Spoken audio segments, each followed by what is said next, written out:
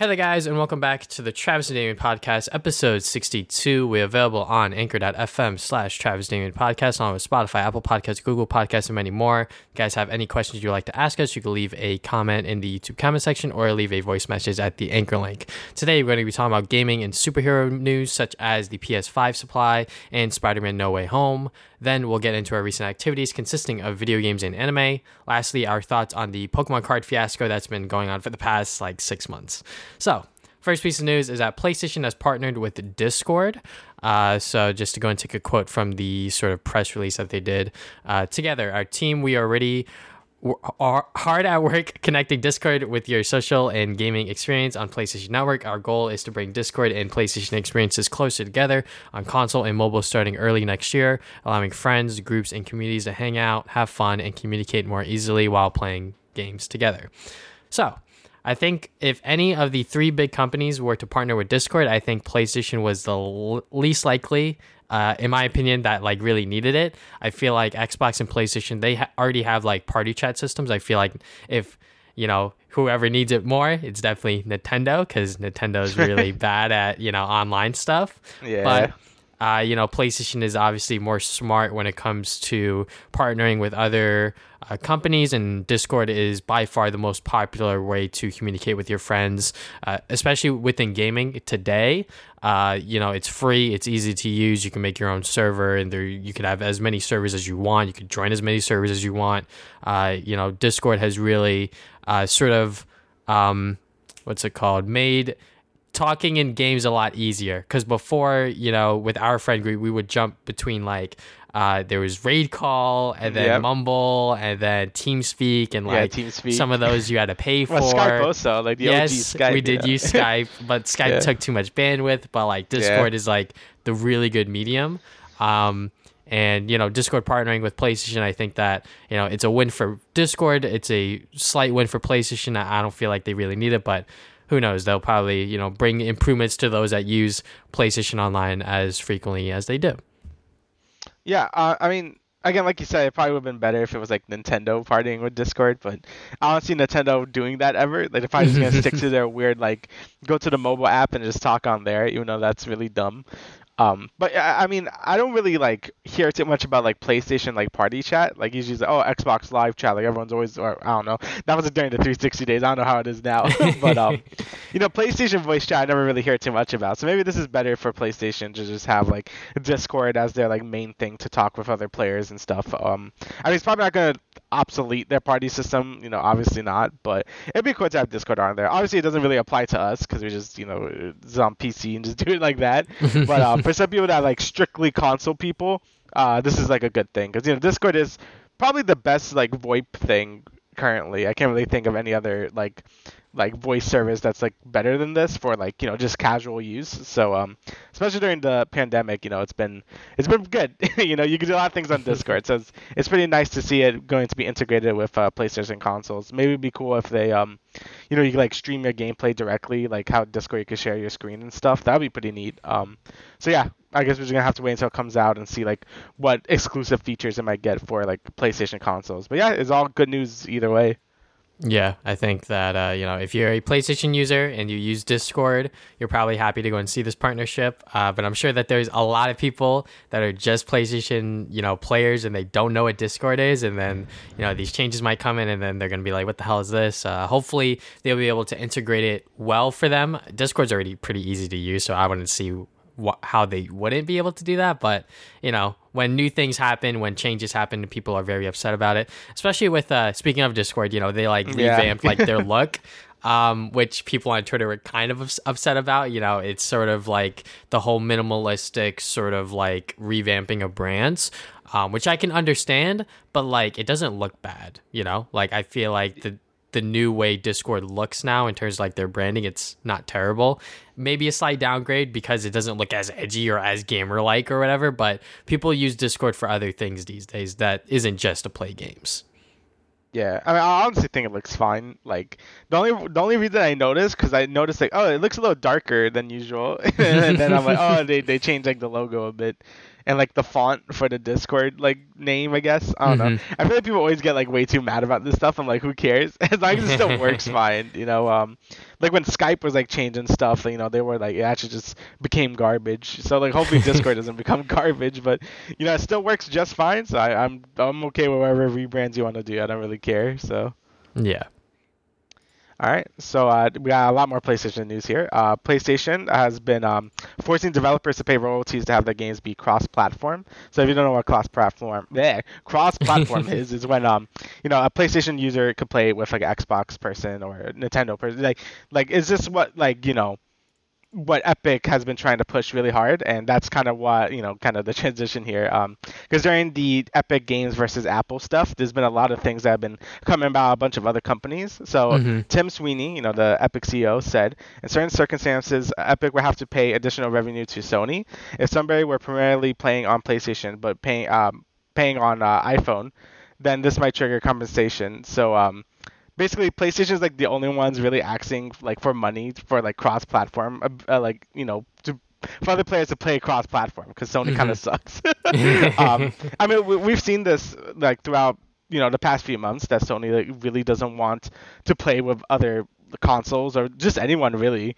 It's not until recently we started seeing them like put like Horizon Zero Dawn on PC, or they start to allow more cross-platform stuff for other consoles. But it seems like it's mostly like their hand. Not really getting forced, but more like they want more than what the other companies are getting, just because like Sony thinks they're like the top shit right now, you know what I mean? Because they kind of are, but like, you know, it still comes off as a little like annoying. If I'm gonna be honest. Yeah, definitely. PlayStation are playing the card that, yeah, we are like the number one sort of console war winner right now. I mean, Xboxes are still selling out like crazy as fast as PlayStations are, but a lot more people want the PS5. And that's understandable because they have a lot more exclusives. They have a lot more exciting games. They have goddamn Spider-Man, for God's sakes, you know?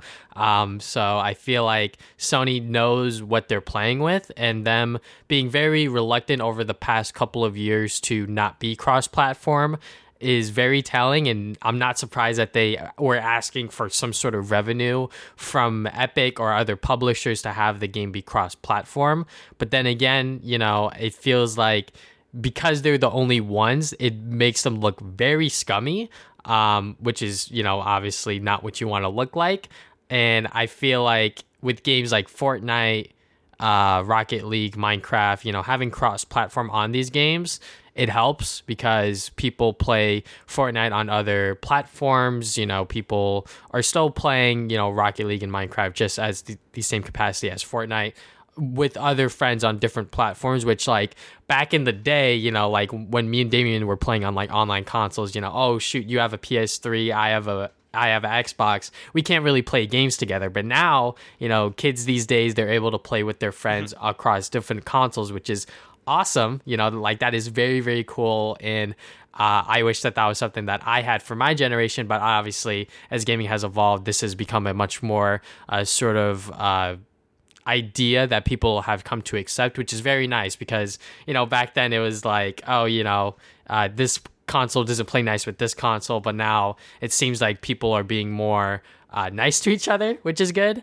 But Sony being like, hey, we want money because like there's a potential, you know, situation where like someone might buy, you know, V-Bucks on this platform and then play on console for this platform. But then again, it's like if they're playing from iPhone to the PS4, which is like the example that they use, it's because they want to play on their TV, you know?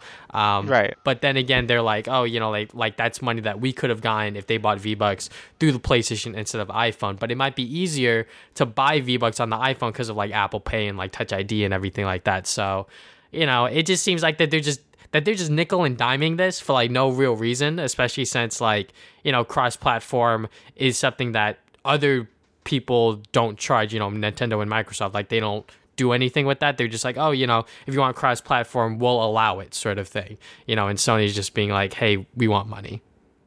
That's basically what it boils down to. It's just like Sony just wants money because, you know, Because to be honest, like this is all for the consumer, right? So obviously it's good for us, but for a lot of the companies, it doesn't really help them that much. Like, it helps the developer of said games, so something like Rocket League or Fortnite. So Epic, well, it's probably why Epic is pushing it so much because they're probably going to make a bunch more money because the more people that can play Fortnite and have the ability to switch consoles and play with other consoles and stuff, like they're just going to get more V-Buck money anyway. You know what I mean? So, but Sony doesn't really see that benefit. So like, why should we do it? Which it makes sense in like a business standpoint, but it's still like just do it. You know what I mean? Like they probably lose like some money because like you said, like they probably aren't making, because I think the way it works is if you buy microtransactions in a certain store, like that company would get some of that money. I know that's how that works for Steam. Like Steam takes like some of the profit made from that company if they sold it on Steam. It's why a lot of companies were going to Epic because they had a less, like, you know, they took less of a cut. But yeah, PlayStation was just like, or I guess Sony was like, nah, we want that money. So but hopefully this is just turning this around. Like, you know, this is obviously something good for everyone, and, you know, Sony's just being butts about it. So yeah, you know, I feel like that they're just trying to sort of, you know, recoup the cost for what they're losing when they make PS5s right now. And this is like their sort of way of doing it. But then again, like, it's so like small and so fractional for them now, like it doesn't really make sense. And, you know, something like this, I feel like that there might be some people that might be like, oh, you know, I just won't play on PlayStation anymore. But, you know, they'll likely come back because the games that they have are kind of like way too good to really pass up on. But then again, you know, like some people are very stubborn and they'll be like, hey, you know, this company did one bad thing, I'm not doing it anymore. And personally, I'm guilty of that to a certain extent for some companies that I won't really say on here, but, you know, it is what it is. You know, it sort of gives us reason as to why PlayStation were the last ones to accept crossplay as a, you know, sort of thing these days. Mm-hmm. All right, so next piece of news is another PlayStation article. So Sony warns that the short supply of the PS5 will continue into 2022. And I think that they should have kept this secret, honestly. I don't think that they should have, you know, outright have said this, just because now people are going to be like, well, shit, you know, like if, you know, the scalpers are probably still going to try to get PS5s as much as they can when they go up online, and people are going to be forced to, you know, pay the resale price of it. I feel like that this is something that didn't need to be disclosed at all, but it kind of makes sense. You know, there are still COVID restrictions, and I believe these are being made overseas in Japan. I could be ignorant here, but I'm pretty sure with how the COVID vaccine works, the Asian countries are not really getting it until next year, which is kind of weird or something like that. Obviously, all I'm saying here is like sort of things that I have heard about, and I'm sort of just like speculating or whatever. But it kind of, you know, is worrying for the console that people are still not going to be able to get these in their hands in stores, you know, see them on the shelf. You know, they're pretty much going to be sold online only, online pickup, and really it's going to be a while until, you know, people can, you know, walk into a store and just buy a PS5. But I think that is to be expected because, like we said earlier with the last news, this is definitely the hottest console of this generation, and literally everyone wants a PS5 right now.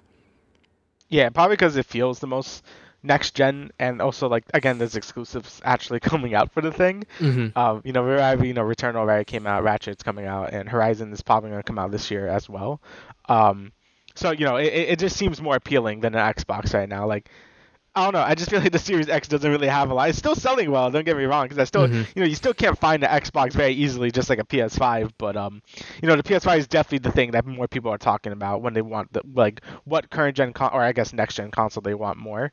So yeah, it kind of sucks that Sony straight up just said, yeah, there won't be any PS5s for a while. And hopefully Sony takes that into account when, you know, they're selling exclusives, right? Because obviously these games aren't going to sell as much as if they were on PS4, obviously, because, you know, not as many people have a PS5. And, you know, those PS5 owners have to be interested in that exclusive game to, like, buy it, you know? So hopefully they can take that into account when, you know, doing the exclusive sales and stuff. But yeah, it's definitely something that's really bad to hear. You know, both me and Travis are very lucky to have a PS5 right now. There's a lot of people that have been trying really hard to get one ever since it like first came out, and we're just no luck. Scalpers obviously are a thing to blame, but it's just COVID in general. Like again, like you said, they're just not being able to produce as many consoles as they were like. So it's just very unfortunate timing, honestly. I don't know if it would have been better to just delay the next gen till next year. But they probably were already like, well, we gotta release these games, and like we already have everything already working, so you might as well just release it, even though it's in a shorter I guess development thing. But yeah, it's definitely like really saddening to hear for anyone that wants a PS5 right now, especially when like big games are coming out for it. Like again, if I didn't have a PS5 by the time Ratchet and Clank came out, I didn't know what I would do, man. That would have been very sad. David would have been like, all right, on eBay, all right, which one? Yeah, which one am I buying? I probably, honestly, probably would have sold my soul for it. I mean, like $1,000. All right, yeah, I mean, shit. $1,000. I can pay that off eventually. But yeah, it definitely. Like, this is information that Sony did not need to disclose whatsoever. Yeah. But, I was very lucky enough to get 2 PS5s. I didn't sell it. I didn't resell it for more than what I paid for. I literally sold it to my neighbor, and he just paid me what I paid for. And the reason why I had 2 was because the first one I bought was from Walmart, and they didn't send me an email confirmation that I got it. So I was like, well, shit, I don't know if I actually got it. So then I went to Target, and they sent me a email confirmation. I was like, all right, I'm guaranteed at least one. I obviously paid for both. And then, he just paid me for the other one. But if that didn't happen, I would have asked other people around within my friend group, hey, do you need a PS5? I'll sell it to you for the exact price that I paid for. I wouldn't have tried to resell it. That obviously would have been the last option to do. But, I definitely would have taken steps at first to sell this to someone that I knew first for what I paid for. Because, reselling for a console, obviously, the profit margin's fucking insane. But there are some I guess ethical things that I keep in mind for when it comes to reselling certain things, which we'll get into more later with the Pokemon card fiasco thing. But yeah, it is definitely concerning that the PS5 will not have a plentiful supply anytime soon, just because the demand is so goddamn high. But I'm sure Sony, they probably saw this coming to a certain extent, but, with whole COVID thing going on and, it's sort of winding down in the States here, but I'm not sure how it's doing overseas. So hopefully by, when we're, within neck deep within this console generation, we actually have a decent supply so people can actually go into stores and actually purchase it without having to worry about, a shortage. Yeah, the only good thing is, by the time these people do get a PS5, there are going to be a bunch of good games, so I guess you can look at it that way. Yeah, there will be a slew of titles that you'll probably be able to pick and choose from, probably from every popular genre that you can think of, so. Yeah, so that's basically the only good news. All right, so again, more details from the Epic versus Apple case. Walmart had an unannounced streaming service called Project Storm. So basically, I was reading about this a little bit, and it basically seems like the same like every other streaming service, except it had something cool where you could actually download the games as well if you just want to download it instead of stream it, which seems pretty nice. Obviously, I think the problem with Stadia and PlayStation Now as well is that once you start streaming the game, there's a lot of input delay, or it really just depends on if the servers are busy. There's a lot of variables to account for when having a streaming service for video games. And I think that's why Game Pass is just a way better service because you pay the subscription all these other streaming services, but you could download the game instead, so the game doesn't run like shit. So it seems like Walmart was trying to have this nice mix of both, which actually seems pretty neat. I don't know if they actually are still doing this or not. Yeah, they say it's unclear if it's even going to launch or not, but it does seem like a nice plan. To have this sort of hybrid of a Stadia or PlayStation Now and a Game Pass sort of thing, and we're supposed to sort of fuse everything together, so you play in Origin and Steam and all this other stuff into one thing. So having just a mega launcher, it seemed pretty ambitious for what it was, especially from Walmart. It's just really really weird. But yeah, honestly, isn't a bad idea, and I think until internet could get good enough, or at least everyone can have access to 5G or beyond, if wherever it comes after 5G, that's probably when streaming games is going to be like a reality, because I I've said this so many times before, but streaming movies and stuff is a totally different beast than the game, right? There's so many more things to account for when you're playing the game when you're just watching something on like Netflix or something. So yeah, I feel like this technology is coming way too soon, and we have to wait a few more years until it's actually like viable to use. But again, I think this like nice like middle ground that Walmart was like proposing seemed like the nice way to go. But again, we don't really know if this is even gonna happen or not. But yeah, it seems like a pretty cool concept. Yeah, I mean Walmart. I mean, I was surprised when I saw this article. I was like, "Fucking Walmart? What the hell?" Yeah, really random. Cloud gaming in general, we've talked about it multiple times on this podcast, but it is definitely ahead of its technology. It is definitely a different beast when it comes to streaming a TV show or movie, because you are actually controlling what's happening on screen. And when it comes to internet speeds, especially within the United States, they are not that consistent and they are not that fast compared to, let's say, Japan. Like in Japan, I'm sure that there's a lot of people that I've heard of, where like their internet speeds are like insane and it's like really cheap. But here in America, some people are stranded with one internet provider and it's goddamn garbage. While, within my area, I have multiple different options I'm thankful for, but still like they're all like, scummy in their own way, and they're all, still trying to, get their bank in while you pay for like really mediocre speeds. And I think that with COVID, a lot of people realize that like, their internet's really bad. Like when I was in classes this semester, there were some people that just straight up just disconnected from the class. I was like, well, shit. And sometimes even my professors would disconnect from the class. Oh my God. And, I think that internet in general, until we get this like, sort of middle ground where like it's acceptable to just have fast, affordable internet, which probably won't happen anytime soon because these companies are, able to just, get as much money as they can because, capitalism and all that other shit. Cloud gaming is going to be a weird thing that's going to be in limbo for a bit.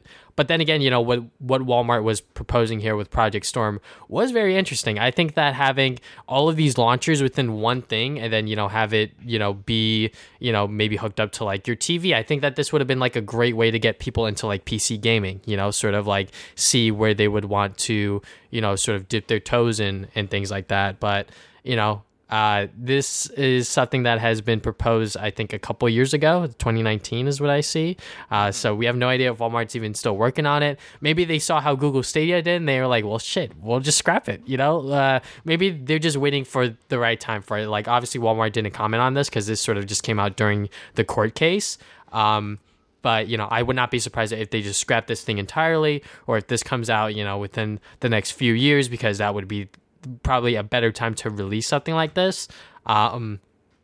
Excuse me. But yeah, I think that cloud gaming in general, and I think that Walmart of all goddamn companies, proposing their own cloud gaming service is very interesting.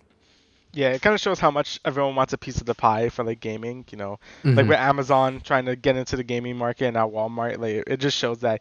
I mean, I think recently just said like gaming is like the most like a profitable like media thing right now. I mean, it probably helped with the pandemic because this was like the only industry that's been thriving since the pandemic started. But it just shows how profitable it is, and now like a lot of companies want that piece of the pie. So it makes sense that more companies have been trying to get in here. So yeah, it definitely makes sense. All right, so next piece of news is that we got 6 staff members leave Google Stadia to join Haven Studios.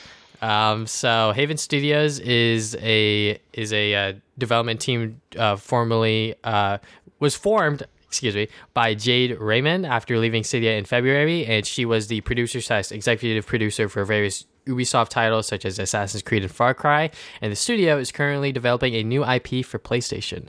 So that is very exciting, just to, see that PlayStation is still, trying to make, new games and still not fall back under, whatever old titles that they're going with, like God of War, Horizon, etc. But yeah, I think that more team members leaving Google Stadia is obviously not a good sign. I think that, the sort of business model that Google Stadia has is not good. And I think that they should, probably look towards a subscription-based model where you don't buy the games for full price. And, that whole sort of thing. And like, there's no real incentive for people to buy Google Stadia or even try it out when like there are other options to play these other games on different platforms, you know? And even with exclusives, I don't think that would really draw people in, because I think that it would be really hard to get like a studio to be like, hey, let's make your game exclusive to our platform that's cloud gaming. And that's going to be really risky because, you know, this is going to be the first time and only time people are going to be able to play your title on this cloud gaming service that can be laggy, that can be really spotty. And, you know, if it's a popular title, there could be server issues. There could be a lot of different factors. Like you said, there's a lot of variables when it comes to cloud gaming. So, yeah, I think that Google Stadia is really down in the dumps, if you will.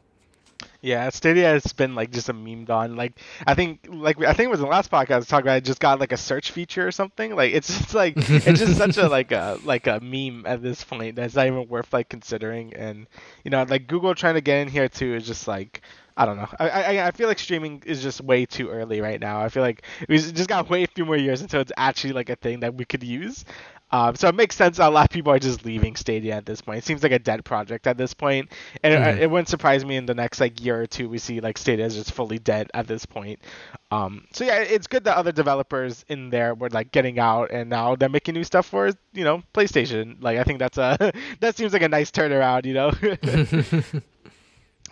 But you know, I'm curious to see what that new IP would be. Assuming from what, you know, she's made, it seems like a like an open world game, I'm assuming, because, you know, Assassin's Creed and Far Cry, you know, both, you know, Ubisoft is really good at making open world games, so I'm just assuming that this is going to be an open world game, which I don't know if we need more of those for PlayStation. You know, we have not Uncharted, Ghost of Tsushima and Horizon. You know, both of those seems like, you know, I don't know if we need any more. I mean, I don't know if they're making a new Ghost of Tsushima, probably, but you know, it kind of just depends on what's going to happen and if we actually do need more of those games. But yeah, it's going to be interesting to see what happens in the future here with her new studio.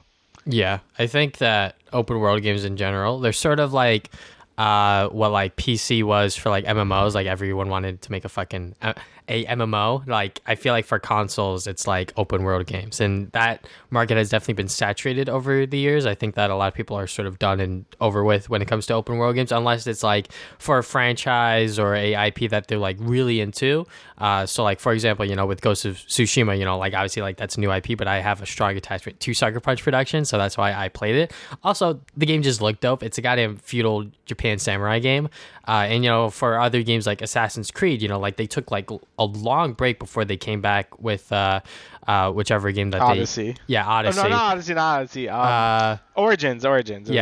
It was Origins, Odyssey. You know, whenever they came back with Assassin's Creed, you know, like that's when people started to get interested in again, just because, you know, they love the Assassin's Creed franchise, or like they thought that the game looked good and interesting. But then again, like open world games, like they're really fucking long. Like Days Gone, like that game technically flopped in Sony's eyes. That game is like over 30-40 hours long, and like that game had a really slow start in my opinion, and was one of the main reasons why I sort of just dropped it. You know, a open world zombie game, very interesting, but the story and everything surrounding it just like didn't pique my interest like early enough. So I don't know, I hope that, you know, whatever new title that they're developing, hopefully it is interesting enough to sort of stick out from the rest of, you know, open world games that we have today. Yep. Yeah, because, you know, even the new Assassin's Creed is getting a little stale, so, you know, hopefully it's something that's actually like, you know, nice and creative and a nice fresh air for the genre. All right, so next up we got all these superhero stuff now. So WB is planning a Superman movie featuring a black actor and a black director. It's not yet specified who's directing it, and if this will feature a black actor as Clark Kent or Zod. So we don't know if it's like, you know, an alternate universe where Superman is black.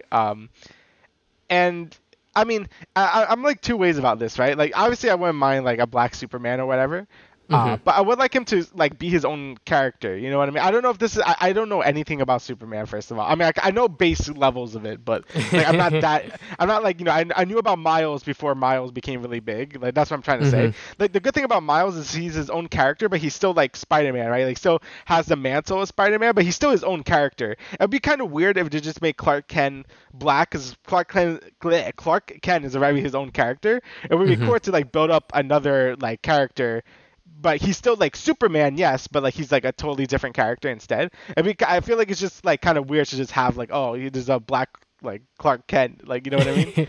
Yeah, and I don't know if that's what they mean or not, but yeah. Yeah. So like that's like a lot of people's like main concern is that like we already have a sort of alternate universe black Superman, which is Val Zod. But then again, you know, like if they're trying to sell this superhero movie, they want it to be Clark Kent. But if they want to go for this, you know, person of color angle, they would have to use Val Zod, in my opinion, and not just like, you know, make Clark Kent black, because like that has been done in the past where they just like, you know, colorize like these other like main characters and etc. And like I think Disney is doing it with Ariel, which like is fine. I think that that is okay. But then again, you know, like I'm not black, obviously, and I think that, you know, I can't really speak for them, but you know, when it comes to other things, like I think that if they were to make, you know, a black Spider-Man movie and they weren't to use Miles Morales, obviously like that is like a clear like what the hell are you guys doing.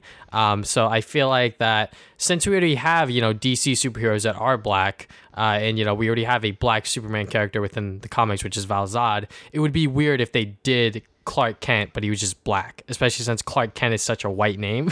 You know, not to like, you know, I guess like be racist or anything, but like Clark Kent is not really, you know, someone like, I don't think there's anyone that is like you know, I'm really like walking on fucking eggshells here, but like, you know, Clark isn't really a person, a guy name that you would associate with a person of color, if you will. But like, you know, if you have that name and you are a person of color, you know, there's probably some meaning behind it from your parents, hopefully. If not, you know, it is what it is. I'm gonna try to stop going on this tangent here. But you know, my main point is that if they just make Clark Kent black, it's not going to be good. I think that a lot of people would much rather see Val Zod or even like someone like Static Shock. I think that they're already making a Static Shock movie with Michael B. Jordan being executive producer or whatever. So, you know, I think that, you know, them just, you know, coming out and just being like, hey, you know, we're just going to make this character black. Like, I don't think that that is the right move at all. You know, if you are going to do that, just make them a whole new character, just like what they did with Miles Morales in the comics. And obviously with Miles Morales, he has become so big within the past couple of years because of Spider-Verse and the video games. So yeah, just, you know, Hollywood and, you know, entertainment in general, don't be, you know, tone deaf and just make these characters black just to make them black. You know, make them a slightly different character, you know, make them, you know, their own person, if you will. Yeah, because it kind of just feels like they're selling, like, you know, it's not like the brand recognition of like Clark Kent and not like, you know, but just made him like black, you know what I mean? Like it just comes off as a little weird instead of it just being, you know, like another character. Again, like I said before, Miles is still Spider-Man, but he's also Miles, you know what I mean? Like he's his own character still with his own personality, his whole different thing. He's not Peter Parker, so hopefully they do that and they'll just make Clark Kent black, because that'll be, again, it's just like weird and it just comes off as like disrespectful in general, both to like the character and just like to like, you know, the black community as well. Again, I can't really speak for it because I'm Hispanic, but you know what I mean? Like it just seems like a little weird. Like, you know, let that person be its own person, because you know it stands out more, you know what I mean? Like, you know, yeah, like it's like what's it called? I think that within the Marvel comics, I think one of the iterations of Hulk, they made him Asian. Like, I don't know much about this iteration because, like, you know, this was when, like, Marvel was sort of just, like, creating, like, a bunch of other, like, diverse characters. This is when they were pushing Miles Morales. This is when they were pushing Sam Wilson as Captain America, etc. And, you know, some people were upset about this because, like, you know, we want our Steve Rogers comics still. We want our Tony Stark comics, etc. But, you know, pushing, you know, diversity and pushing people of color within mainstream media, I think is needed, but you have to do it within a way where it doesn't feel phony and it doesn't feel like you're just, you know, making this character a person of color just to make them a person of color. You know, you have to make them a whole new character. You have to make them, you know, their own origin story, their own sort of personality, make them different from the, you know, quote unquote white counterpart, if you will, which, you know, most of the counterparts are white. But, you know, if you're going to push diversity, just do it smartly and do it within the right way. Yeah, that's basically what we're trying to say, you know, like, let it, you know, just do it tastefully, you know, make their own character, like you said, like, give them their own origin story. Like, I think Miles is still the best example of it, but, and hopefully we see that with more heroes in, like, the future. But I think Miles is a really good stepping stone for a lot of, like, what could be, like, possibilities for these other heroes. So maybe Superman could do it as well, but, you know, I don't know. Also, I don't really care about Superman that much, so. Yeah. I mean, I don't either, but, you know, just be respectful when you're, you know, pushing diversity within entertainment is all I'm saying. Yeah, that's basically it.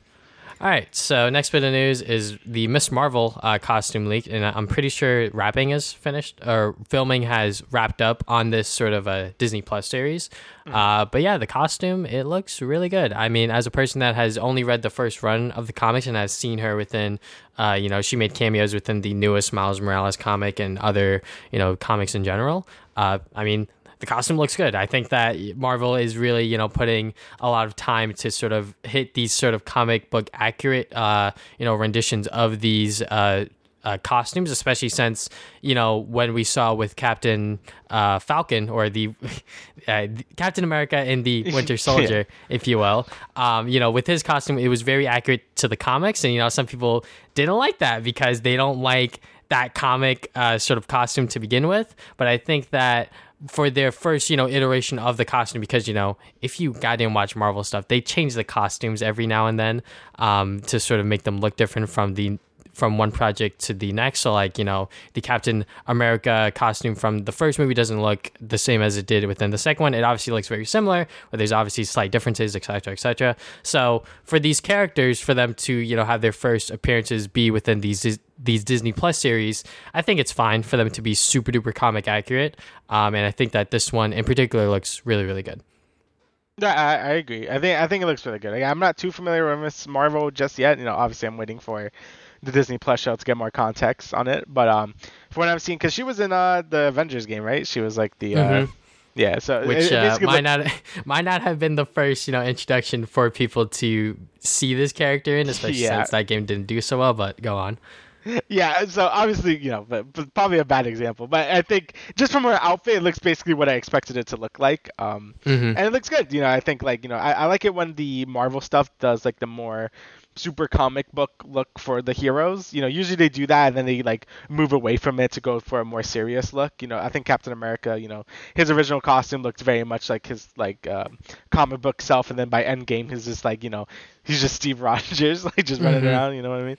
So it's good to see them when they're like in their like super classic outfit. And I doubt, it's gonna change when she's in more stuff, but it's a good costume. I don't really know what else to say besides it looks good, and I'm very excited to see like her like actual backstory and stuff, and see how she fits into MCU and stuff, because I always love seeing new heroes come up. I think the MCU has proven that it could like take all these more obscure heroes and make them into like really big deals. I mean, even like Thor, like I didn't care about Thor before like he became like a huge part of MCU. Like even Captain America, I always thought Captain America was lame as a kid, and now I'm like, he was one of my favorite characters in the MCU. So I'm very excited to see what to do with her, and how she fits in. So yeah, definitely. I'm hoping for a coming of age story, vibes for this show, because, she is a teenager within high school, and I know what happens within the comics. So I hope that they pull elements from there to sort of, bring her story up to see how she becomes Miss Marvel, because the reason why she has that name is because, she looked up to obviously Carol Danvers. And she's going to be within the second Captain Marvel movie, which I believe is Miss Marvels or something like that. I forget exactly the name that they revealed within that little, reel that they did earlier last week or whatever. But, I'm very excited to go and see how the show pans out. All right, so next we got more Spider-Man No Way Home news, as in like, all right, it just like at this point it's just like please. So Andrew Garfield did like a little statement here in his involvement in the new movie, and he basically said he declined his involvement and he hasn't gotten the call yet. The context of this situation is that he was on like a podcast, and like the guy was sort of like trying to like tiptoe around it, and then like he brought it up, and then Garfield like cut him off. Was like, dude, it's so funny to him that like, if anything Spider-Man happens, because he has a Twitter account, I'm assuming he's like, sort of like one of those like no name people that just like goes on Twitter or whatever. But he just finds it hilarious that like he sees Spider-Man trending over like the smallest little thing, and like he has no idea what's going on within the movie because he's not involved in it apparently. And I think that him trying to sort of push this angle that he's not part of it, guys. He swears he's not part of it. I'm sure that there's a lot of people, including maybe me and yourself, that are like, maybe he's bullshitting, honestly. But I know that he loves Spider-Man as a character, and I know that, when he took on the role for his movies, he was very passionate about those projects. So if he were to return in any way, that would be great. But he's pretty much just being like, he sort of made the comparison with like the him being like the werewolf or whatever. He's like, guys, I'm not the fucking werewolf, I swear, and people are saying that he is, but maybe he will be. Who the fuck knows? Because at this point, if it's Spider-Verse or not, I really don't care. I just want to know what's actually happening in this movie. I'm gonna be honest. Like, if it's Spider-Verse, cool. If it's not Spider-Verse, then whatever, Yeah, at this point, I just want to know what's happening. Like, getting the trailer for this freaking movie is gonna be so cathartic because I'm just gonna be like, all right, finally we know what's happening. Or maybe it won't. Maybe we have to wait until the movie actually comes out to see like, oh, here's Andrew Garfield and like Tobey Maguire. Like, I just want to know what's happening because I feel like every week is like a new thing about this movie, and like, I guess because there's just so many actors, obviously, that would be involved. Like, you can just ask them things, and obviously they're gonna say no regardless, or you could just be like, yeah, like, I don't know. Except for the Doc Ock actor, that guy just Doc didn't Ock care. was just like, yeah, I'm in it. Like, you can't even say that, but yeah, it's been a mess. This movie has definitely been like, I just want to see the trailer, I just want to see what's going on, because it's either gonna be the most hype thing ever, or it's gonna just be like, just a Spider-Man movie. So. Yeah, I'm just very curious to see what's going to be happening now.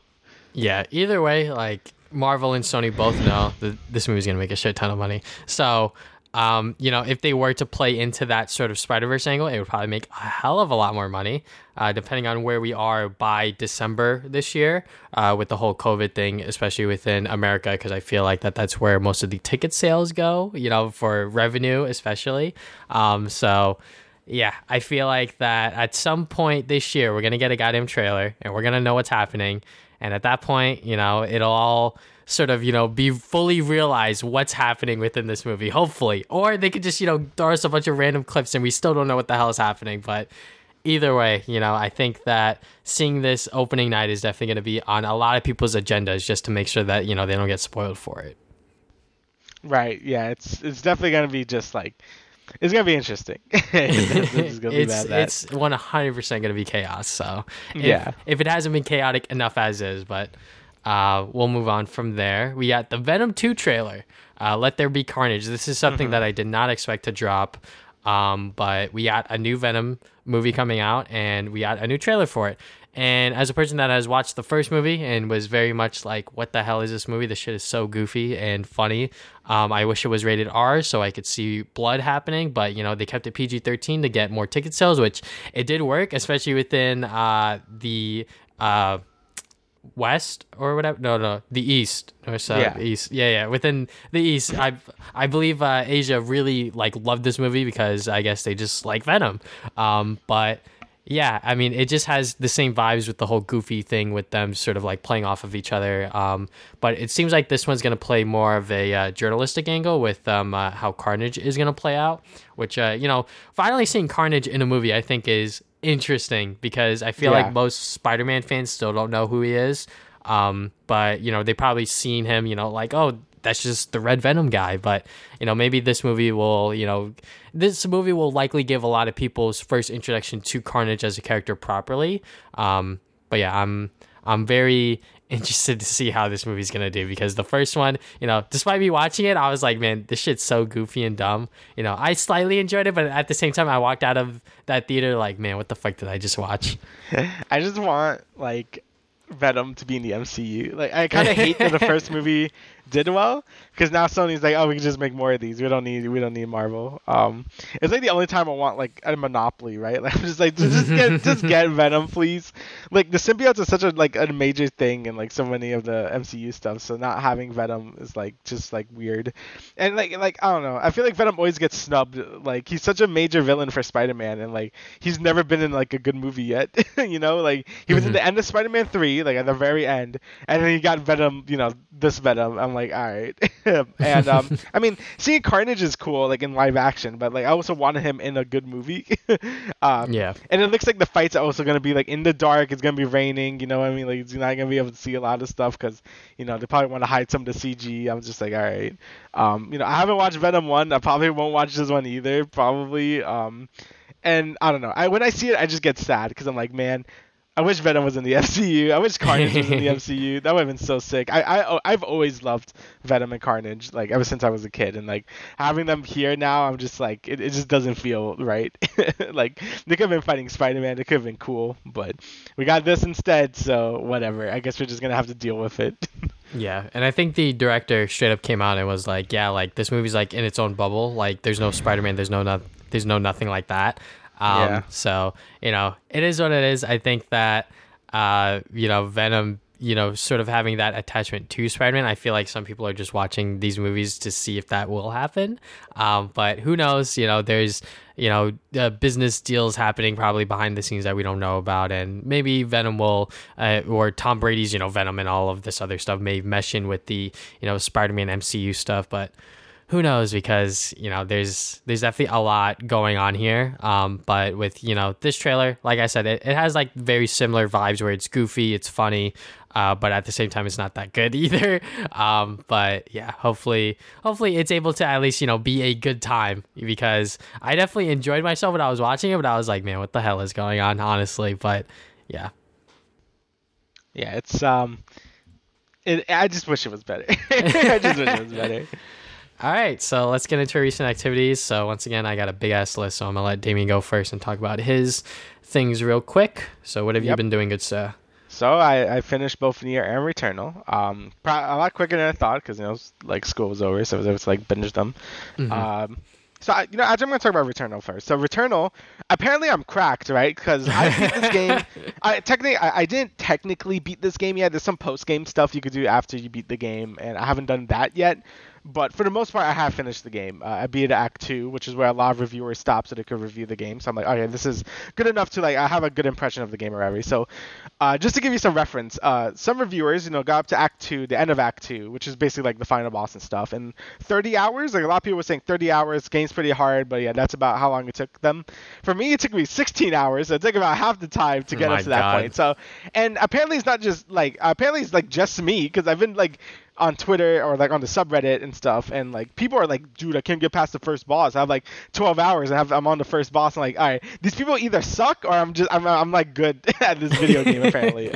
Not to flex anything, but I do feel pretty proud about myself. But yeah, basically the game, like I said before, it's basically like Enter the Gungeon or Risk of Rain with a AAA budget. So it's like Enter the Gungeon because it's a bullet hell. There's a bunch of, well, not a bunch of weapons, but there's some weapons with different perks and stuff that give you some crazy like abilities and stuff. And it's like Risk of Rain because it's a third-person shooter, but it's a lot more mobile and stuff, like kind of where the Enter the Gungeon influence happens, where there's bullets happening everywhere. You have a dodge roll with iframes, and yeah, you just kind of go and shoot. You go room to room, you get items and stuff. Basically plays like how you would expect a normal roguelike to play, but just with a really fancy coat of paint. And it works really well. Like the gunplay isn't anything to write home about, because you're mostly just like you're focusing on the dodging and the shooting. Like the aiming isn't as big of a deal, since there's a lot of auto aim anyway. Because again, the main skill of the game is dodging the bullets and learning patterns and stuff, as you would expect from a bullet hell like this. But yeah, I think the game has enough variation in its runs to make it pretty fun. I wish it was a bit more variation, since I think I mentioned this also before, where a lot of the stuff and the items you get in this game kind of just feel like just stuff you put on yourself, like, oh, you do more damage, or oh, enemies explode when you kill them. There's no like cohesion in anything. Like in Isaac, if you get like a bomb upgrade, right, the game will actually make it so you get more bomb upgrades, so things synergize better. And that's just a thing missing in this game as well. It's just synergies. Like there's nothing that really synergizes with each other. Things kind of just go on you. Like you get stronger as the run goes on and you collect more stuff, but nothing feels like that special. Like in Gungeon, if you collect a certain gun and another item, they could fuse to make an entirely different weapon or item. Nothing really happens like that in this game. And it's not like Risk of Rain either, where you get like a shit ton of items and be like this crazy ball of like destruction. You're limited to I think only 16 passives, I think. Yeah, like 16 passives and 5 parasites. And parasites basically give you a good passive effects, but give you some downgrades as well. Usually the downgrades aren't like that bad, so you usually always want to pick up a parasite anyway. But yeah, that I think that's my major issue with this game as a roguelite in general, is that the items don't really like feel great with each other. They kind of just feel like, okay, I'm getting stronger, but like that's about it, and it doesn't make it that exciting to like keep playing the game over and over again. The gameplay itself, though, is like probably the best out of any roguelike I've played, which I would expect because it has such a big budget. So like again, just dodging and shooting things just feels really good. So I think that's really the main motivator to like just keep playing the game again because it's just fun. I really do love it a lot. The other big issue with the game, which is what everyone's really complaining about, is the no save and quit feature. So most roguelites you could just save and quit anytime you want. Like Isaac, you could save and quit after you clear a room and you'll be right in that room again. Gungeon, you will go to the new floor and you have an option to save and quit right there, so you could do the whole floor, when you're ready to do it. But most roguelites have the thing like Isaac where you can just save and quit and it just puts you back in the room you were just in. Returnal does not have that. Returnal, you have to beat literally the whole run in one go, which is a lot since the runs in this game are very long, especially if you actually want to like win, because the way you want to win is like basically complete all the floors. Like you could skip floors to just go to like wherever boss you need to fight, but that's not really recommended because you actually have to get like items to get strong.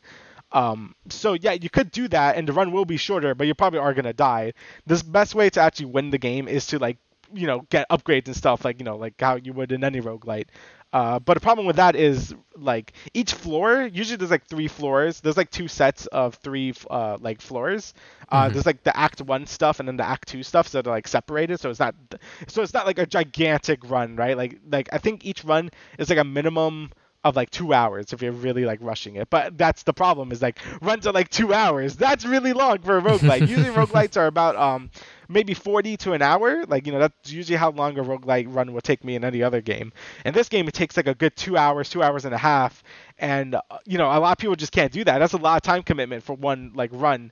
And the fact that you can't just save and quit, mostly when the game was crashing a lot for a lot of people, when the game first came out, was really frustrating because the game would just have no auto saving or no save and quit, so you would lose that whole run. So obviously that was a big issue. I think they really ironed out a lot of the crashes and stuff, so it doesn't do that as often. And they actually are looking for ways to make a save and quit work. But I don't know why it's taking them so long. I'm like, you just make it save and quit after every biome, like which is like a floor.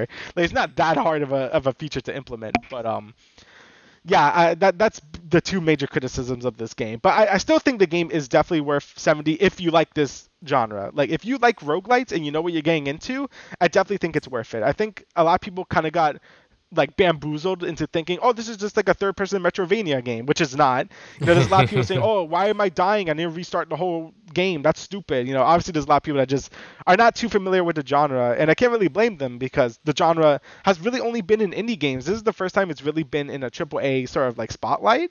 So having like people first introduced to the genre, mostly when this game is pretty hard for like a normal person. Like, obviously I'm pretty cracked at this stuff because I played a lot of these type of games, so I'm pretty used to it. So it's pretty easy for me. But for a lot of people, this might be the first time they're ever playing a roguelite or just a bullet hell in general. So spending $70 on a genre you don't even know you like it's pretty bad. I think this game would have benefited from like at least a demo so people could like dip their toes into this genre or play a different roguelite. I honestly recommend playing Hades.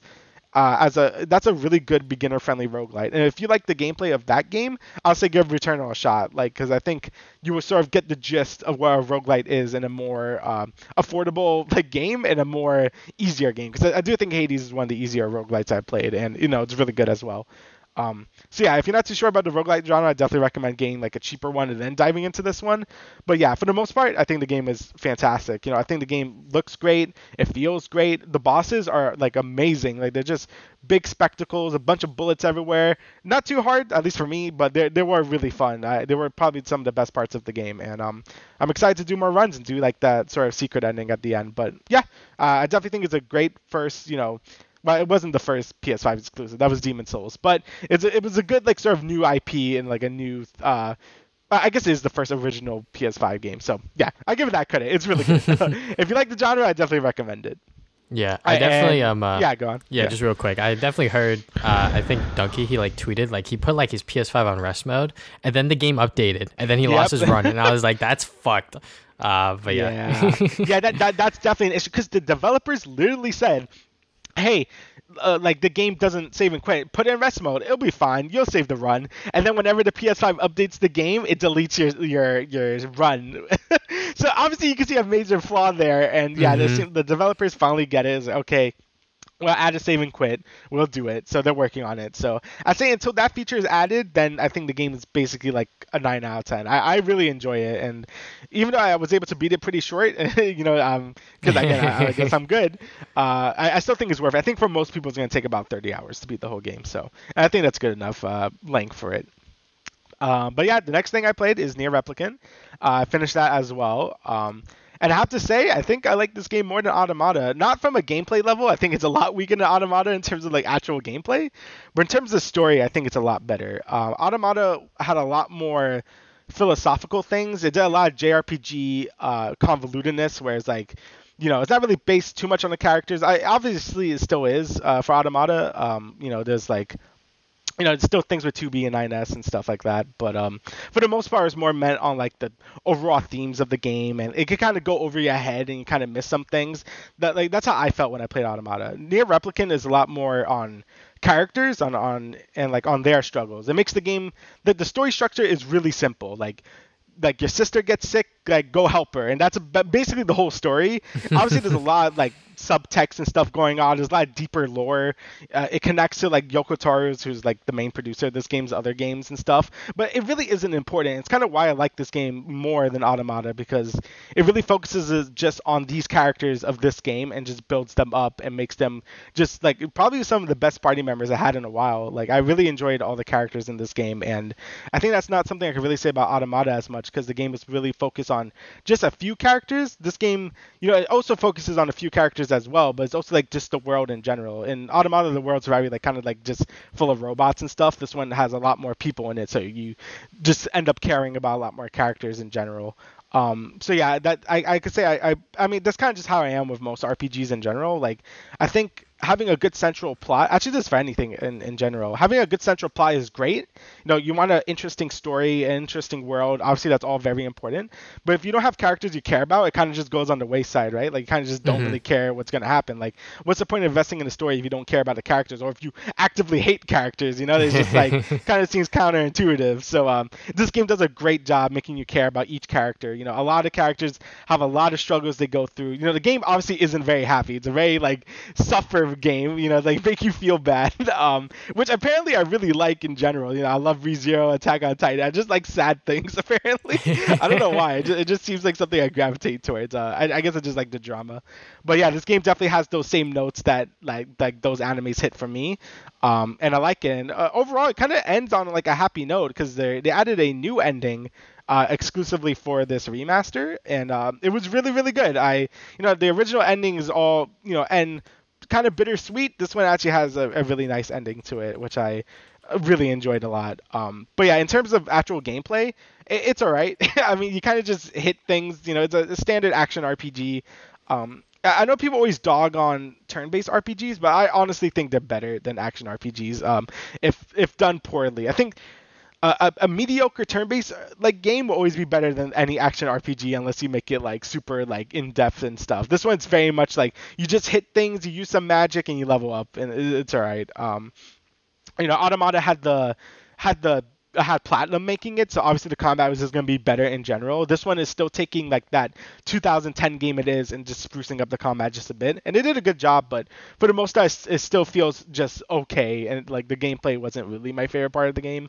Luckily you don't really fight a lot of things till like the later half of the game. Like the first half of the game is very much like just building the world, and just a lot of story. Like there's like some parts where the game is just like just read like a thing for like an hour, and I was like, okay, I'm okay with this, like since that's my favorite part of the game is like the actual like lore and story and characters and stuff. So but yeah, if you really like Nier Automata, I definitely recommend Replicant. And even if you want something that's more like dark with a nice like character focus and things like that with some weird shit going on, then I also recommend the game. It's honestly one of my favorite JRPGs in a bit, and it's definitely gonna be a game I remember for a while. I really enjoyed it, and I can't wait to see if they ever do make another Nier in the future. I'll definitely buy it, because this was fantastic, even though it was a prequel. But whatever, it's still really good.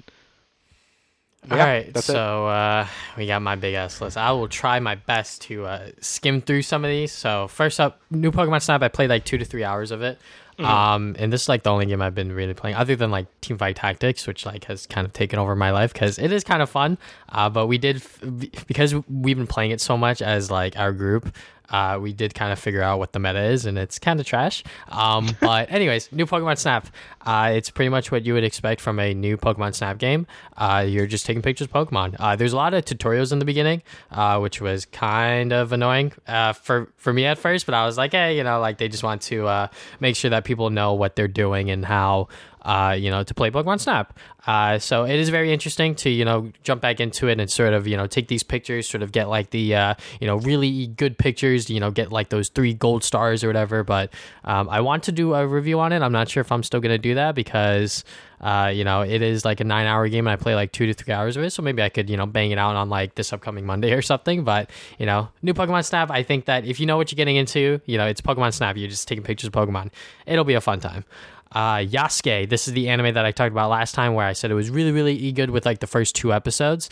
By the end of the 6-episode run, I can't really say that. It is kind of meh. It's kind of mid, unfortunately. I think that a lot of it really boils down to things just happening because things just happening. There's not a lot of like explanation as to why things happen, and that kind of sucks. And the fight scenes, the animation, like it all looks good. I really do like when Yasuke is like literally killing people. Like that shit is so much fun to watch, and sort of his backstory and his story was very interesting to see.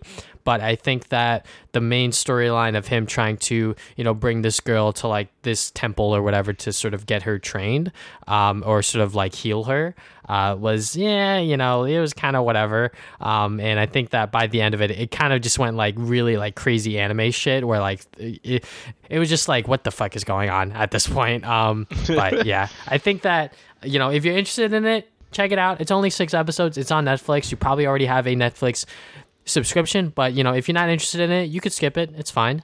Toradora, this is a anime series that I have been told is like a really good sort of like romance comedy.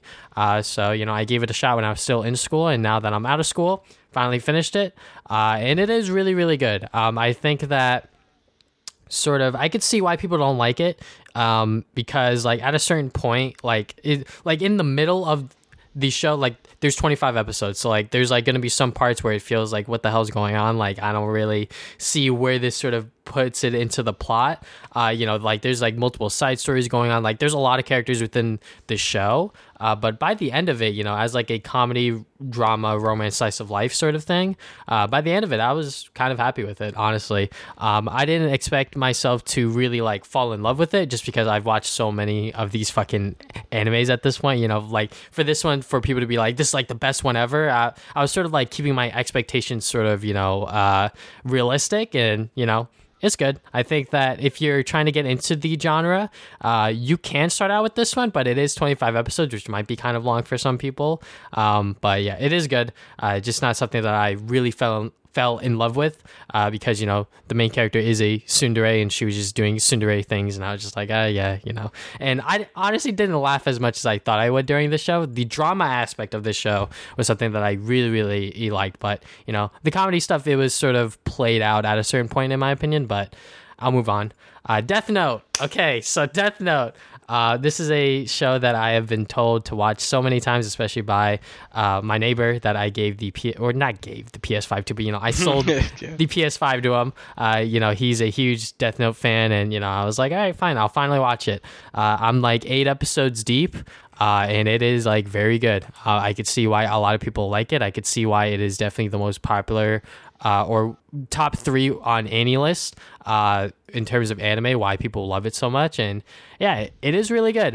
There are, I believe, 37 episodes, so I am definitely, I still got like 30 more to go, unfortunately, but I feel like by the end of it I will really like it. But yeah, so far so good. Like I said, unfortunately. Unfortunately, yeah, unfortunately, there's more. Just gotta put the time in or whatever, because I'm like so used to watching like 12-episode anime where it's like just one and done. So watching something that is sort of a bit longer is a task in and of itself. But yeah, I'm very, very much liking it so far, and I'm wondering how it's gonna go, because like these characters are like fucking insanely smart. That's all I'll really say about it, because Cracked, yeah, they are insanely cracked. Just because I came into this anime not really knowing much other than like, oh, Death Note, you fucking write your name in it or write someone's name in it and then they die. Yeah, don't write your name in it, but you just write someone's name in it and then they die. That's like the most that I knew about Death Note. So yeah, but now watching it, it is very good. I started Anohana because this is the anime that I believe Giga cried to or some shit. So I was like, well, shit, it's a drama, romance, slice of life, and it has like supernatural elements to it as well. So I was like, like this is definitely like up my alley, like 100%, fucking romance, slice of life, I'm in. And I'm 4 episodes deep. So far, so good. Supposedly, it only gets better after episode 1 because, on Trash Taste, they were like, episode 1's like the worst one. And I was like, what the fuck? Like, this shit was, it wasn't that bad, but, it wasn't like amazing either because I knew that like this is only going to get better as it goes on. But pretty much the story of Anohana is about this like group of kids that like they used to hang out all of the time during childhood, and then something happened and then they sort of like grew apart. So now they're like in high school, so like they're trying to sort of like reconnect and sort of find that sort of friendship that they had once again and sort of see where they are now. And it just shows that like something that can happen within childhood could really fuck up someone like mentally, physically, emotionally, etc.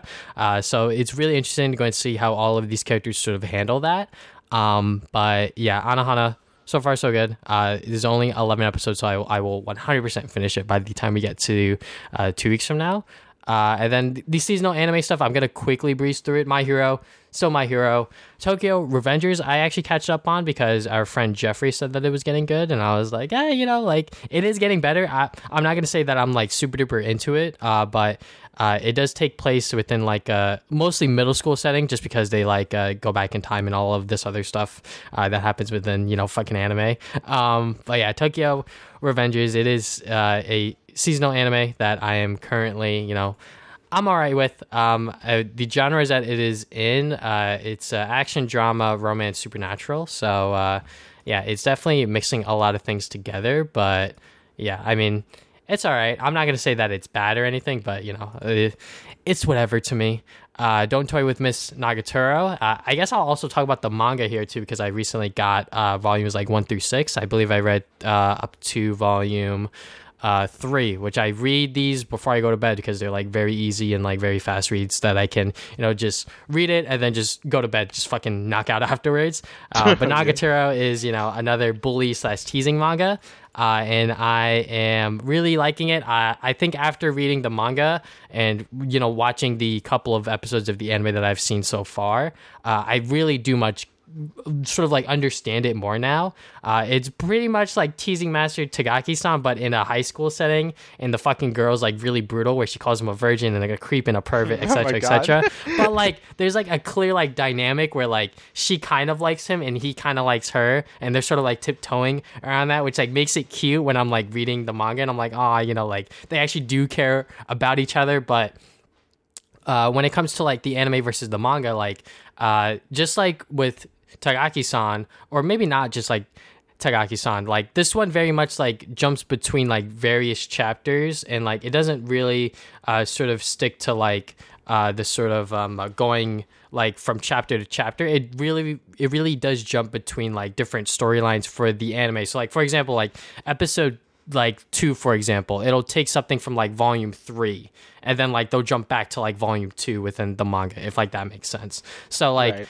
As I'm reading the manga, I'm like seeing like these new stories, but I'm also seeing some ones that I've already seen animated, which is fun and all. And I am liking it. I'm a Nagatoro fan, if you will. And then the last one, I shaved and I took in High School of Runaway. Like these fucking light novel titles are insane. But I mean, it's getting really wholesome. I don't know what the fuck is like going on here, but also the latest episode was kind of monka. Episode 6 was kind of monka. I'm gonna be honest. I'm not gonna spoil it, but I was just like, yo, what the fuck's going on? Like this shit got like really serious, like really fast. But there's only 13 episodes, so we're almost at we are at the halfway point technically. But yeah, it is very good. Like, I know a lot of people are kind of turned off by like these really weird and really fucking sketchy like titles to like jump into anime, but it's just the fucking title. Like, once you start watching it, you'll sort of understand what's going on here, because when he takes her in, like he's not trying to fuck her or anything. Like, he's just trying to make sure that like no one else sort of takes advantage of her, because he noticed that like the way she is and, you know, things like that. So, you know, it's only 6 episodes. You could probably catch up on it within like a couple days if you really put the time in. But yeah. Then the manga, I will quickly breeze through these because I can't really talk about most of these because of spoilers. The My Hero main manga is actually getting very, very good. I'm very, very much enjoying it. Demon Slayer manga, 21 out of 23, so I'm very much nearing the end whenever they release those in English. Volume 21 was very, very good. That's all I'll really say. My Hero Vigilantes, I believe it was volume 9, which dives into more of Eraserhead's backstory, but it also starts a arc with Popstar, which she's been a prominent character since like the beginning of the series, and I very much like the arc in terms of where it's going, so I cannot wait to see what happens within volume 10. Whenever that comes out within America, I believe next month. Eden Zero, I talked about this last time. It's from the creator of Fairy Tail, and he sort of took the character designs from Fairy Tail and sort of rehashed most of them and just made them new characters, except for Happy, which is the fucking cat. But this one takes place in space, and it's a goddamn shonen. You know, there's action, there's funny moments, there's a lot of fan service. I was like, bro, why the fuck is like Rebecca like half naked here? Like, I don't fucking need to see this. Plot. Why is there? It's for the plot. Yeah. Oh my god. You know, like, there's definitely like certain panels within the manga that I'm just reading that I'm just like, she didn't have to be like fucking half naked here, or whatever the fuck's happening. You know, there didn't have to be tentacles or whatever the fuck. You know. Oh shit. Yeah, like shit happens, and I'm like, why? I don't need this fan service, bro.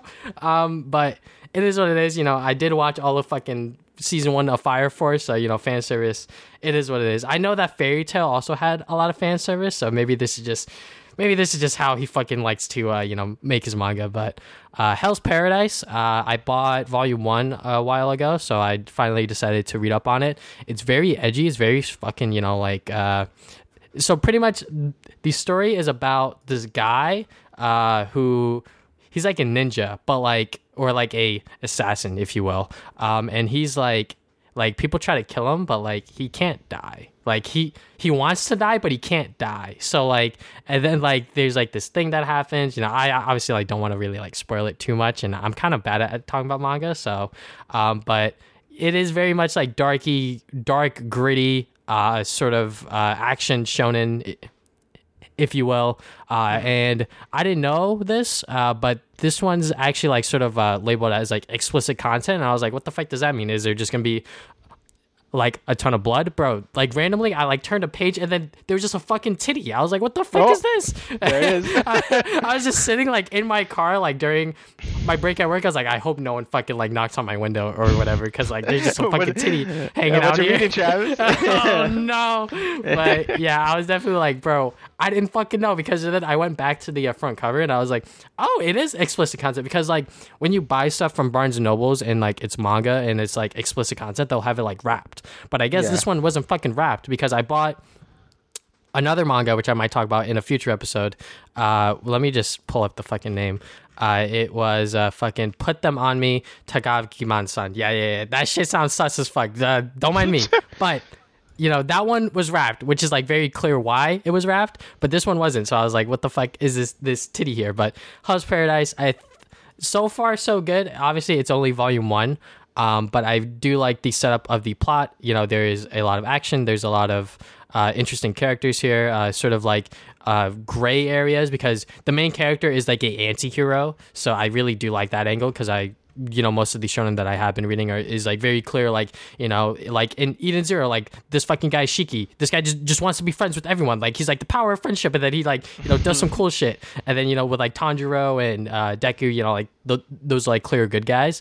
But with this one, with Garbaru the Hollow, yeah, you know, really fucking edgy name. You know, he's a anti-hero, but you know, he does have some sort of, you know, goals that he wants to achieve. So Moving on, Spy Family, okay, or Spy X Family. This shit is really fucking good. So I saw this in stock on Amazon this month, and I was like, well, shit, I kind of want to read it. So I bought it, and it showed up 2 days later, and I read it. It was only the first 5 chapters. This shit is really good. So it's pretty much...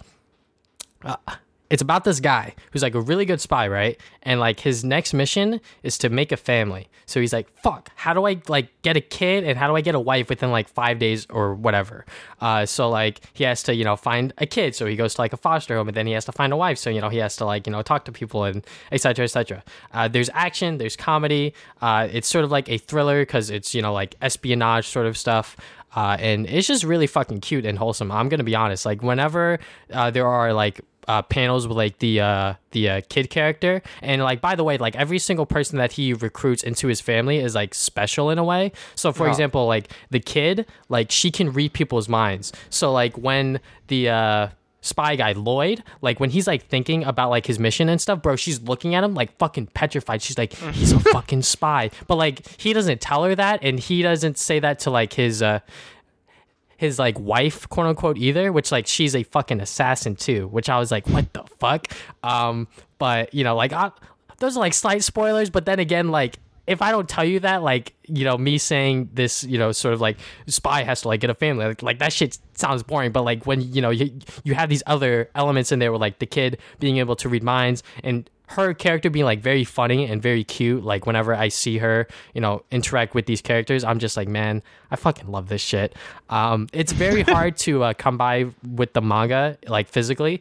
Like volume 2 is like sold out everywhere. Fucking volume 3 sold out everywhere. I saw volume 4 at Barnes & Nobles, but I didn't buy it because I was just like, shit, I can't fucking read it. So I might as well just wait to like buy the other ones. But I'll wait for next month because I'm not supposed to buy anything this month. I like made a challenge for myself, but I did buy this one thing because I was like, shit, like if I don't buy it now, I'm not sure when I'm going to see volume 1 again, because I really do want to read this, and I'm glad I did, because Spy Family is really fucking good. If you want a sort of like manga only series to really pick up and read, and it's currently ongoing, this one is not that bad to pick up because it is funny, it has action, it's a sort of spy thriller sort of angle too, so very, very good.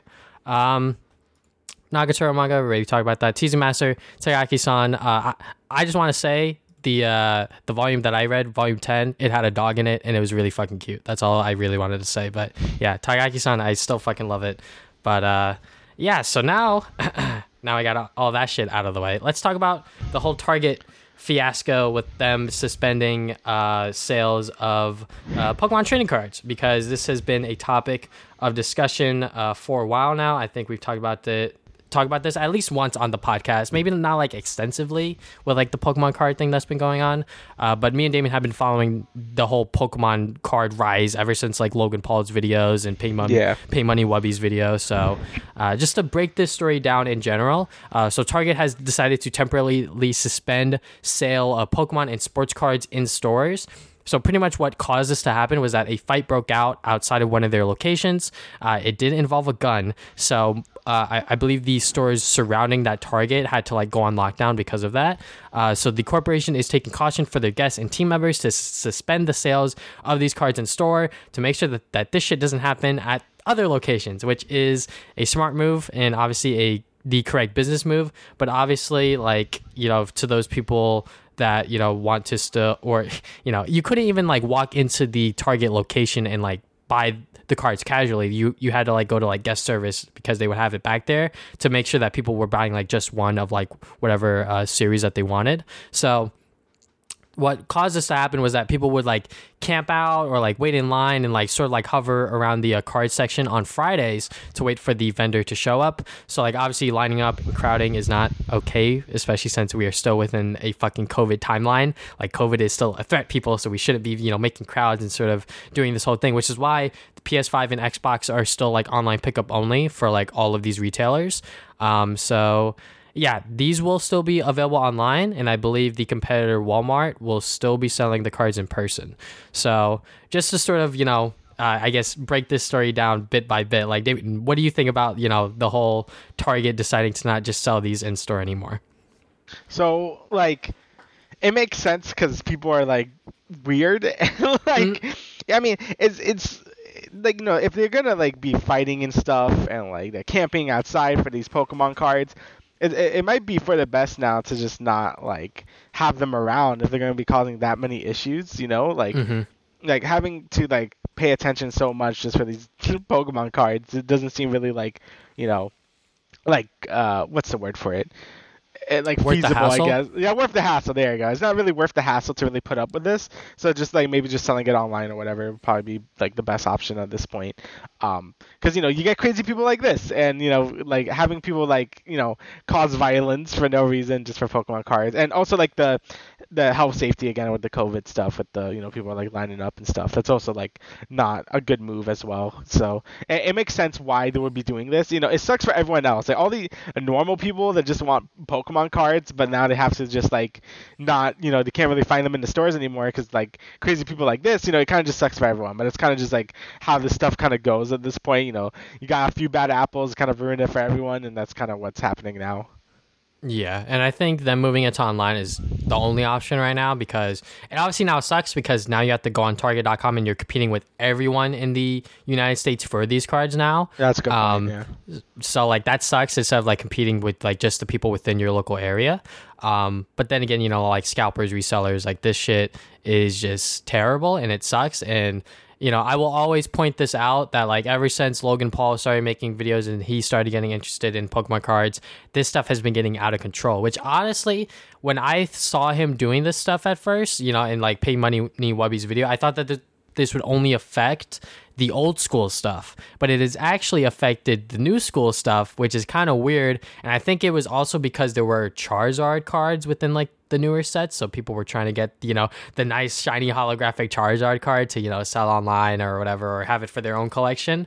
So yeah, I think that this definitely sucks, and I think that Target really, they're just trying to play it safe. They're just trying to make sure that their store doesn't end up on another news headline where like violence happens because of these goddamn cards, and this has been a battle within the stores for the past couple of months, having to limit the sales of these cards, having to sort of lock these cards behind guest service, or actually have to like put like security locks on like the big like Pokemon boxes as well. Like like it has been getting crazy. And I think that, like 8-9 months ago, you could walk into any Target location and just buy Pokemon cards casually because no one really wanted them that much. They were mainly for Pokemon collectors, for kids even.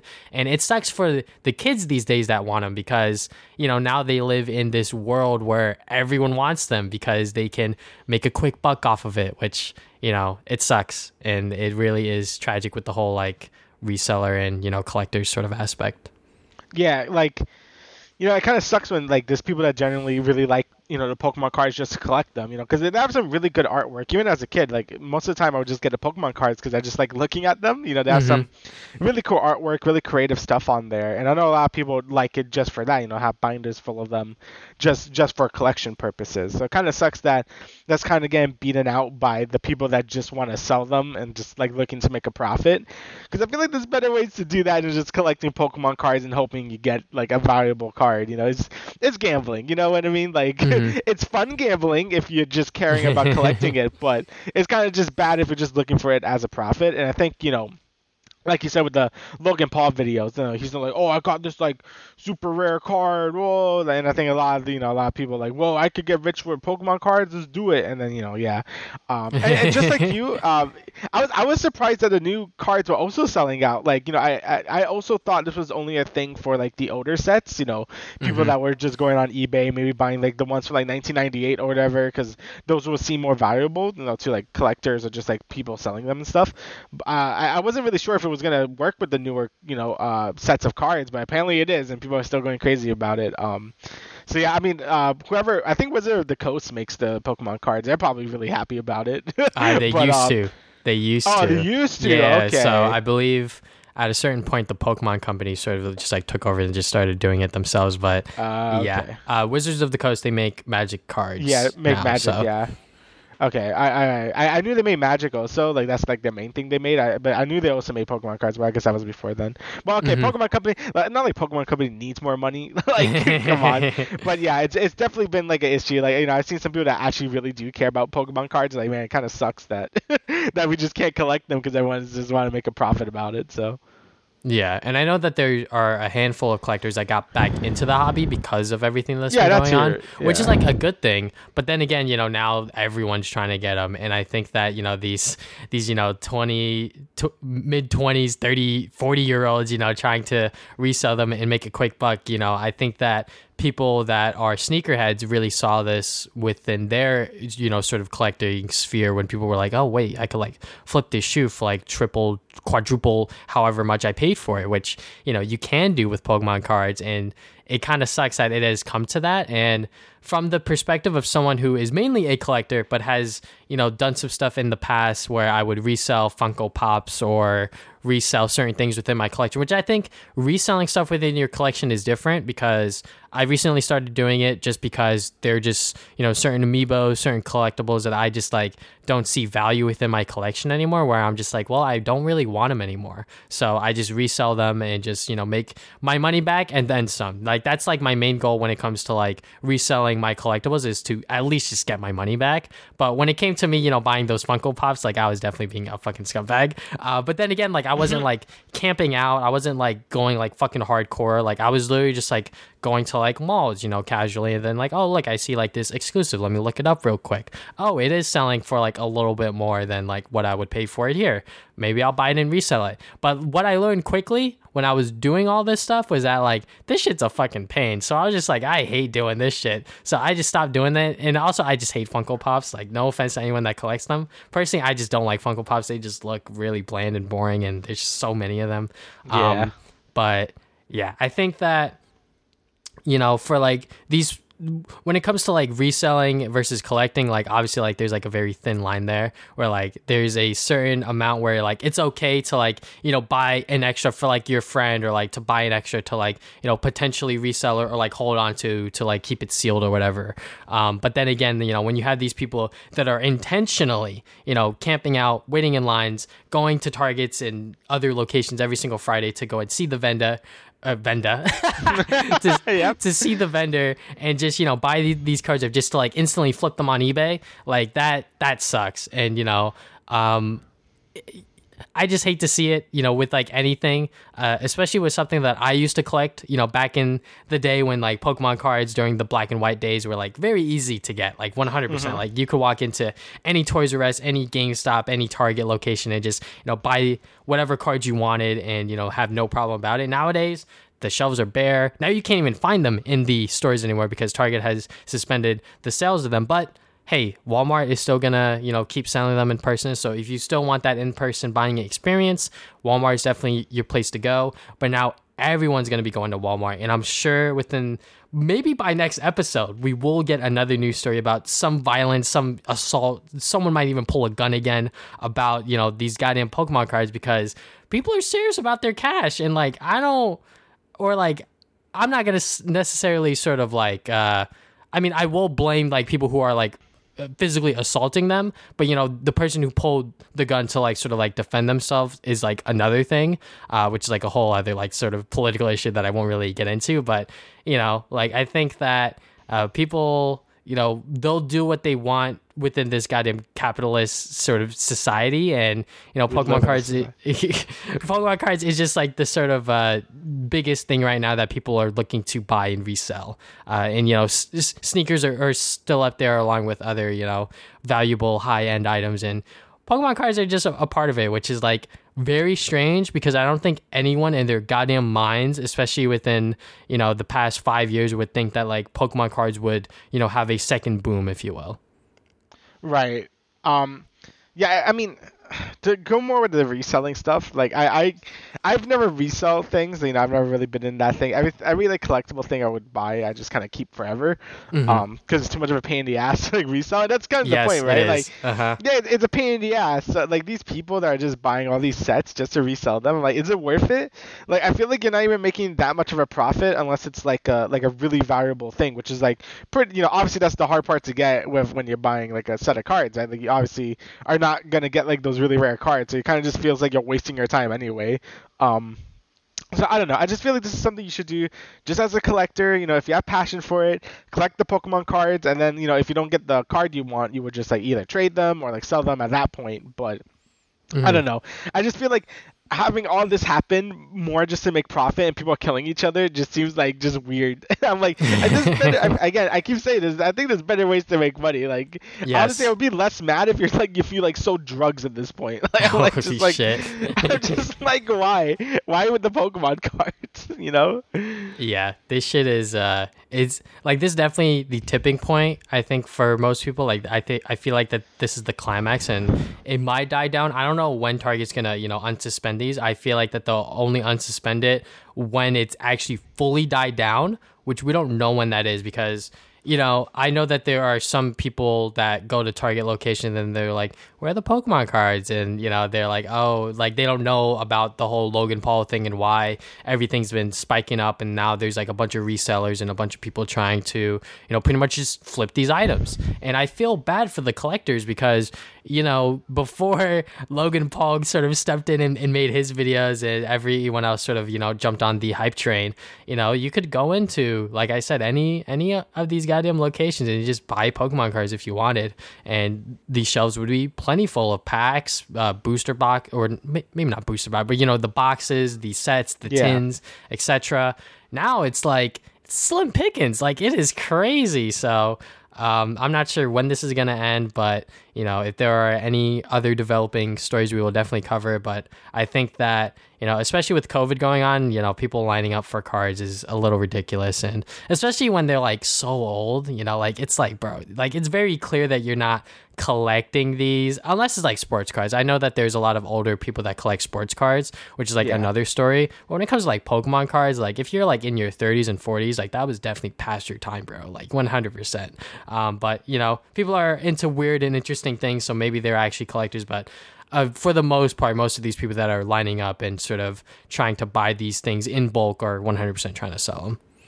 Yeah, and like, yeah, like you said, it's like very obvious when you can tell someone's trying to just make a quick buck out of them and stuff. So, I don't know if they're gonna like, but I feel like you can't even increase the output of the cards because then it like devalues everything, right? Like there's like a certain economy. Yeah, I feel like, too. yeah, I feel like just like with the PS5 stuff, like I feel like the demand is so high now because you have resellers, but also the original collectors that were there to begin with, and then new people that are getting back into collecting just to collect as well because of Logan Paul's stuff. So like that's like the slight positive is that like some people are actually getting back into collecting. Me personally, like obviously I've not tried to get back into collecting, despite me like I probably do have means of getting the cards if I wanted to, but I just don't see myself getting back into that rabbit hole of spending hundreds of dollars on cards because that's just not my passion anymore. But hey, some people are, rewatching or now watching the newer PokeTubers and sort of just like watching them open packs and, they're like, hey, like they want that excitement themselves and they want to open packs, see which cards they could get, learn about these new Pokemon and, they still like Pokemon like that. But, me personally, it's been a long time since I've gotten into the Pokemon card stuff, and there's a reason why I sort of phased out of it. And 100%, this stuff that's been going on is another reason to sort of stay out of this whole Pokemon thing. But yeah, it definitely sucks because the demand is just so high because of just so many people wanting to buy it. But I don't know if they're going to increase their output or if, anything's going to happen now, if they're going to do it all online only, which I think that would be really bad because you can have people with bots and even more scalpers on their eyes on it. So, yeah. Yeah, it's definitely a hard situation to like balance it out. Like, I think the only thing to do is just to wait it out and just like wait for the hype to end, which it probably will soon. Like, I don't expect this to like obviously keep being like a hot selling thing. Like, it's probably is gonna like drop at some point.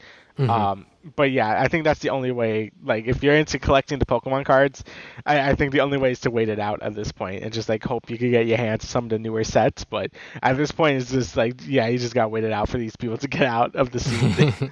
Yeah, and like if you're trying to like collect the current sets, like best of luck to you because like it is definitely very, very hard to get a hold of even like a single pack because people are they're literally buying everything. So. Yep, and I mean I actually went to my like I was cleaning out my room yesterday. I'm like, oh yeah, look, I see my old Pokemon cards. I look at them. I'm like, yeah, those were cool. It's too bad you can't get anymore. But yeah, it's definitely something I can see like people are like. Again, I think all the artwork is super cool.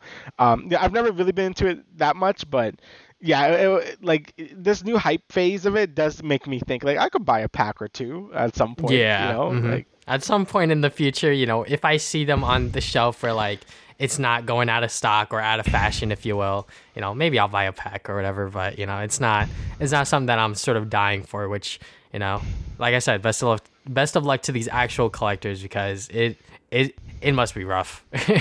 yeah, it's actually like crazy.